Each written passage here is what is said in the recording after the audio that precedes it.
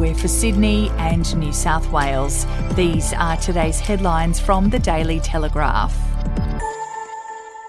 Chinese hackers came within minutes of shutting down a series of power stations capable of lighting 3 million homes in a sneak cyber attack of a sort experts warn are becoming increasingly common and which could be used to limit Australia's ability to respond to a military crisis in the future.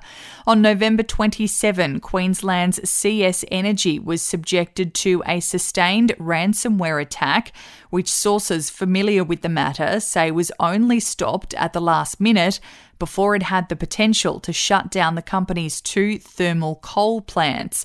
Had the attack been successful, it could have taken 3,500 megawatts of power out of the grid, enough to power between 1.4 and 3 million homes, illustrating the devastating potential of cyber attacks to cripple the nation. If you would like to read more on that story today, you can take out a subscription to the Daily Telegraph at dailytelegraph.com.au or download the app at your app store.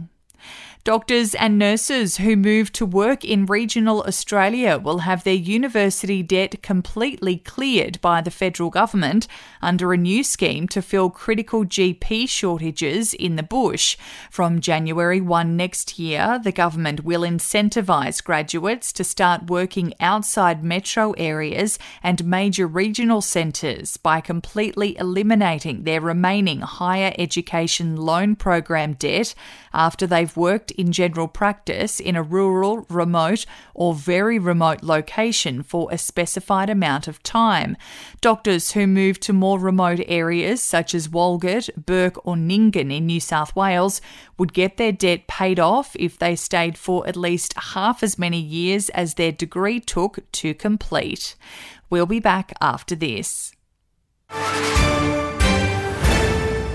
News doesn't have to be boring. The Brits have given Prince Harry a new nickname after yet another tell-all interview. Oh God, is it the Ginger Whinger?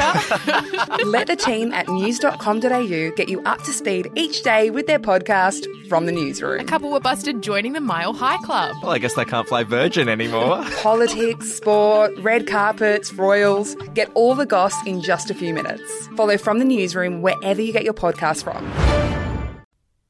Sydneysiders have ranked the harbour city's once vibrant nightlife among the world's worst party destinations on its global report card.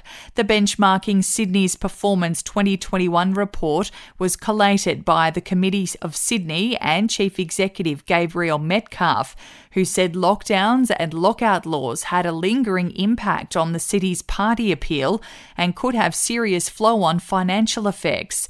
The analysis of global cities across 12 topic areas found that Sydneysiders were proud of their healthcare services and the lack of crime. And in sport, Pat Cummins' friendship with Steve Smith started many years ago, sleeping on the batsman's couch. But now he's leaning on his shoulder for support as Australia's history-making fast bowling captain.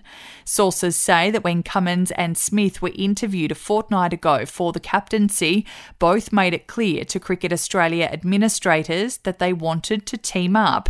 If they weren't quite presenting as a joint ticket, it was the closest thing to it, as both identified they couldn't do the main job without the other man in their corner. Those are your headlines from the Daily Telegraph. For updates and breaking news throughout the day, take out a subscription at dailytelegraph.com.au. We'll have another update for you tomorrow.